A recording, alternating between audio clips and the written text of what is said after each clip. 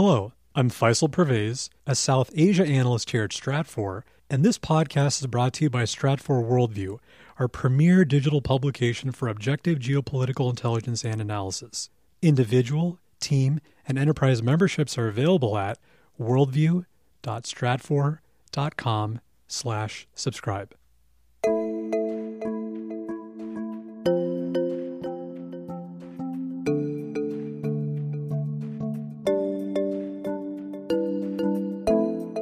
Those underlying identities, it's kind of the story of Spain to an extent, is that when times are good and money is sloshing around, then things are okay. But when a crisis arrives, which is what happened after 2008, those fragmentations emerge, and that's what we've seen with Catalonia.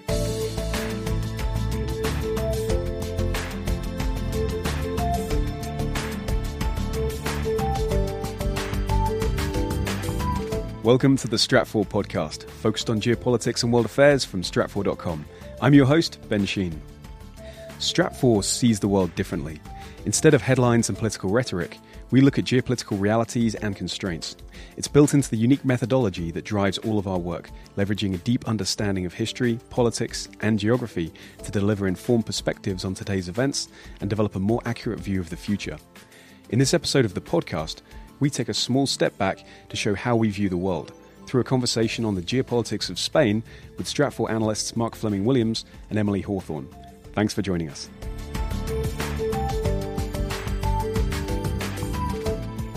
I'm Emily Hawthorne, and I'm talking with my colleague Mark Fleming-Williams, and today we're talking about the geopolitics of Spain. So Mark, let's start with geography. What makes Spain unique? It's divisions, it's divisiveness. So first of all, let's start with how high it is. It's the second highest altitude country in Europe after Switzerland. And so that means that you have a lot of difficulty communicating across the country. And this is, when we're talking geography, we're talking 2 millennia history and the way geography has played in the formation of Spain. And so what that ends up happening is if you've got a mountainous and hilly country, you end up with little pockets of civilization rather than strong communication civilization that you get on a vast plain like you would in the north of Europe, for example.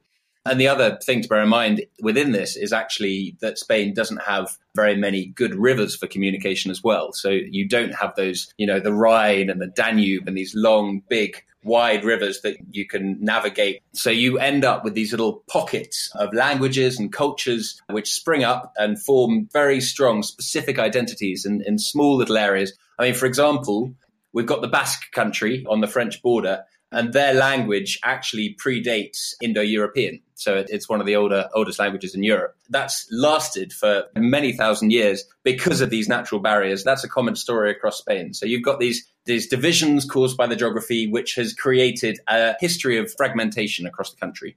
So how has this geography shaped Spain's history?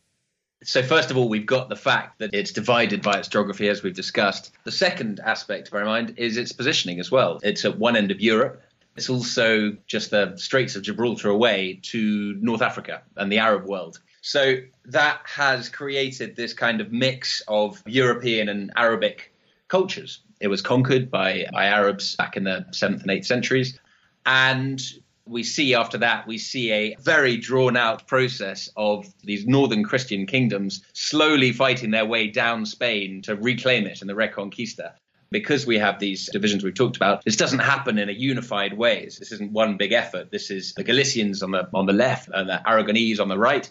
So they're going down in strict rather than as one big wave. And so as Spain emerges, modern Christian Spain emerges, then we keep these divisions separate. And it comes all the way up until 1492, where you get this very odd coincidence that in 1492, just at the moment where Fernando and Isabella are kicking the last Arabs out of Granada in the south, in the same year, they're discovering the New World. Another thing to bear in mind in this, and again, going back to the geography, is that because we've got these divisions, because we don't have the rivers, because we don't have the flat plains, it's actually quite hard to create money in Spain. It's quite hard to create the kind of wealth that you see in places like France and Germany and around London through history. So it's a wonderful coincidence from a Spanish perspective that they happen to unify just at the moment where they discover the most incredible, sensational source of wealth in the world, which is Latin America. And so you then have this 200-300 year period of silver and gold coming across the Atlantic. And so in a way, the flaws in Spanish geography are kind of papered over by the fact that you've got all this money coming in, which makes everything okay. But it doesn't, because you get huge inflation problems, and the Spanish Empire is a nightmare because you've got English privateers preying on the trade route. You've also got a land empire on the continent as well. So it's essentially, it sounds good, but there's a lot of headaches.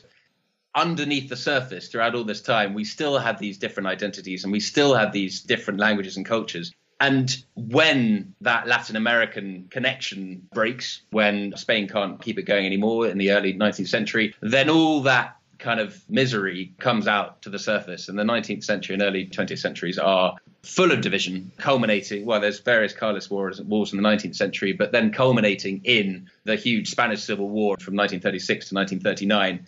So it's not divisions from that perspective of region against region so much, although you can see the regional identities to an extent, but it is two Spains. It's Catholicism against secularity, and it's division across the page. Throughout so much of its history, then these divisions were allowed to exist, but it was okay because there was money. But when the money dries up, then it really comes to show. So that happens to 36 to 39, a horrific civil war. And the response then to deal with divisions is for a strongman ruler. We saw a lot of coups in the 19th century, and obviously we get a military leader taking over in Spain in the form of General Franco in 39. And so for the next 30 years, 35 years, 36 years, we have a repressive military rule which keeps control, homogenizes by force, essentially. So we've got Catalan languages banned, and that's just a kind of symptom of a much wider trend. It's an attempt to overcome the divisions by military power and by force. After that, we get liberalization from 1975 onwards, which is the phase we're in now, which is where you get this recognition from all sides that there's a desire to democratize, there's a desire to open up, there's a desire to be like other European countries, to kind of fit in. And so we see the last kind of 45 years have been a period of trying to put the past behind and coming together to embrace liberalism. We'll get back to our conversation on Spain in just one moment, but if you'd like to learn more about how Stratfor uses the lens of geopolitics to understand long-term trends and constraints on nations, you may enjoy our series of columns at Stratfor Worldview called On Geopolitics. That's where our senior analysts regularly share the way we view the world and the nature of our unique methodology in the context of developing trends today. We'll include a link to Stratfor's On Geopolitics columns in the show notes, along with a link to our page of collected analysis and other assessments related to Spain. If you're not already a Stratfor Worldview member, you can learn more about individual, team, and enterprise access at worldview.stratfor.com/subscribe. Now to part 2 of our conversation on the geopolitics of Spain with Stratfor's Mark Fleming-Williams and Emily Hawthorne.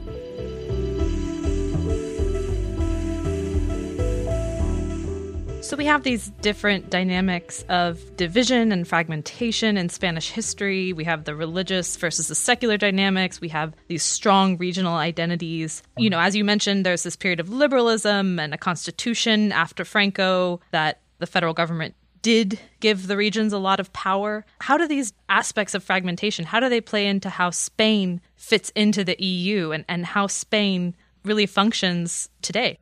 Essentially, it's one of the biggest fans of the EU. It's one of the biggest flag-waving countries for it. So Spain has the closest relationship within the EU with France and Italy and other Mediterranean countries, which are all similarly minded in terms of monetary policy and tax policy and things like that. So that's how it fits in within the region. It's got this Mediterranean perspective, this Southern European perspective.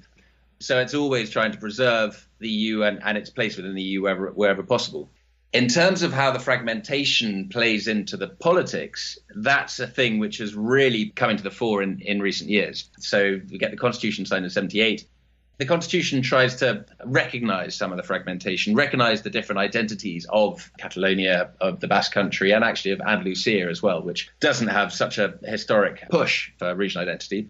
But so the new Spanish order is one of recognizing the cultural differences, and it works. It comes together. I mean, Spain is always a challenged country in terms of there are various corruption scandals and things like that. But it broadly works until the last decade.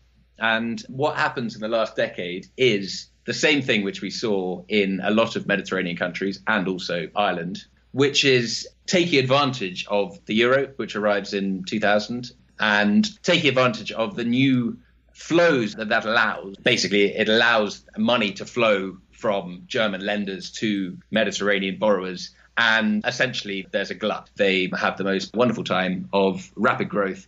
A lot of building and infrastructure. So this, again, plays into the geography, is that Spain has some of the most epic landscapes that you'll see. And if you drive through Spain now, then you also see some of the most epic infrastructure. There was this great hope and boost and belief that the future could only get better. And so they would need this incredible infrastructure in order to be ready for that. And so you ended up with this huge overspend, which when the crisis came, which of course it did in 2008, all the immigrants who they were expecting to come for this glorious future obviously not only didn't arrive, but then there were a lot of emigrants as well. So you ended up with all this infrastructure built to nowhere to an extent, and for a population that wasn't really there anymore. And so as a result of this crisis that emerged 2008, 2009, we started seeing differences emerging again, and those identities becoming more important again. Specifically in the Catalan example, we've really seen those tensions begin to arrive. So those underlying identities, it's kind of the story of Spain to an extent, is that when times are good and money is sloshing around, then things are okay. But when a crisis arrives, which is what happened after 2008, then those fragmentations emerge. And that's what we've seen with Catalonia. So, Mark, you touched on some of the crises, some of the corruption, some of the issues that Spain has in terms of generating revenue. And some of those issues have gone back well into its history. And many people are familiar with the issue of unemployment in Spain, these very high numbers of unemployment, especially among the youth. How bad is that problem relative to other European countries? And what are the other economic issues that are unique to Spain?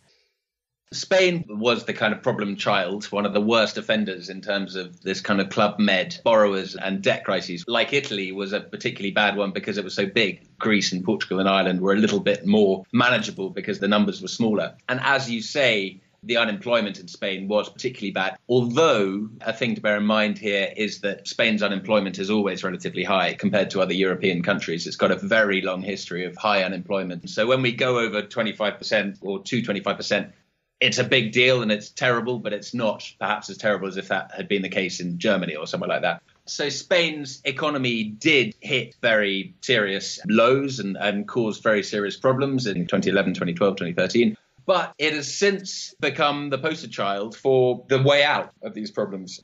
Basically, with the bailout money, which came from Brussels and the Troika, came requirements for reform as well and increased flexibility in the labour market and things like that. And so actually what we've seen in the last few years has been a resurgence in Spain in terms of very rapid growth. We've seen unemployment figures. I mean, they were so high to start with. They haven't come down to reasonable levels yet, but they have been dropping. So from a pure economic perspective, Spain is kind of the poster child for what you ought to be doing if you're, Italy, for example. And that suits Spain very well because, as I mentioned, Spain is the biggest Europhile out there, hated being the problem. And what we saw in 2015 with the Greece crisis, for example, was Spain actually siding with Germany and saying the Greeks need to take their medicine because Spain wanted to be seen as not the problem anymore. It wanted to be in the core and to draw attention to its successes.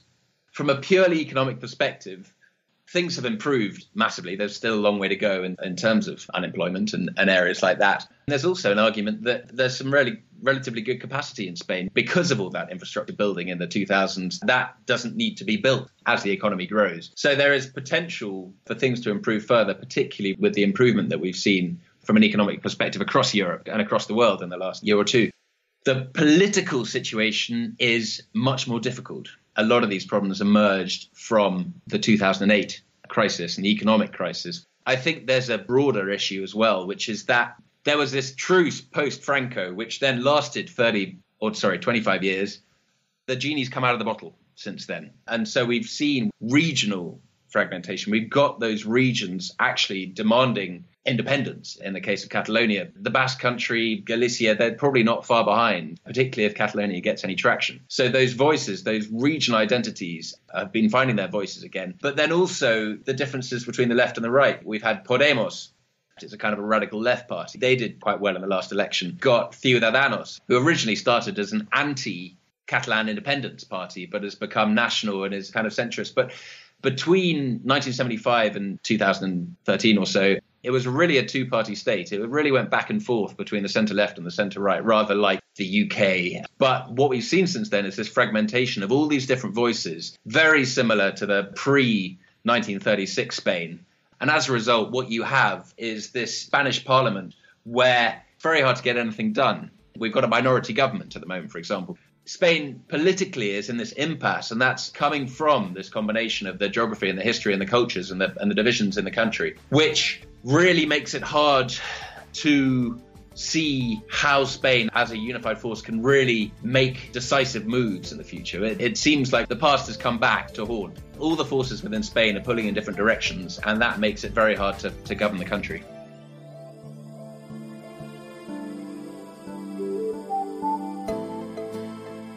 I hope you enjoyed our conversation on the geopolitics of Spain with Stratfor's Mark Fleming-Williams and Emily Hawthorne. For our latest analysis on Spain and related trends today, be sure to visit us at Stratfor Worldview. If you're not already a Worldview member, you can learn more about individual, team, and enterprise access at worldview.stratfor.com/subscribe.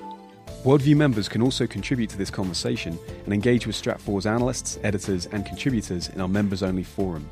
Or if you have a question or even an idea for a future episode of the podcast, email us at podcast@stratfor.com. We really appreciate your feedback. And for more geopolitical intelligence, analysis, and forecasting that reveal the underlying significance and future implications of emerging world events, follow us on Twitter @Stratfor.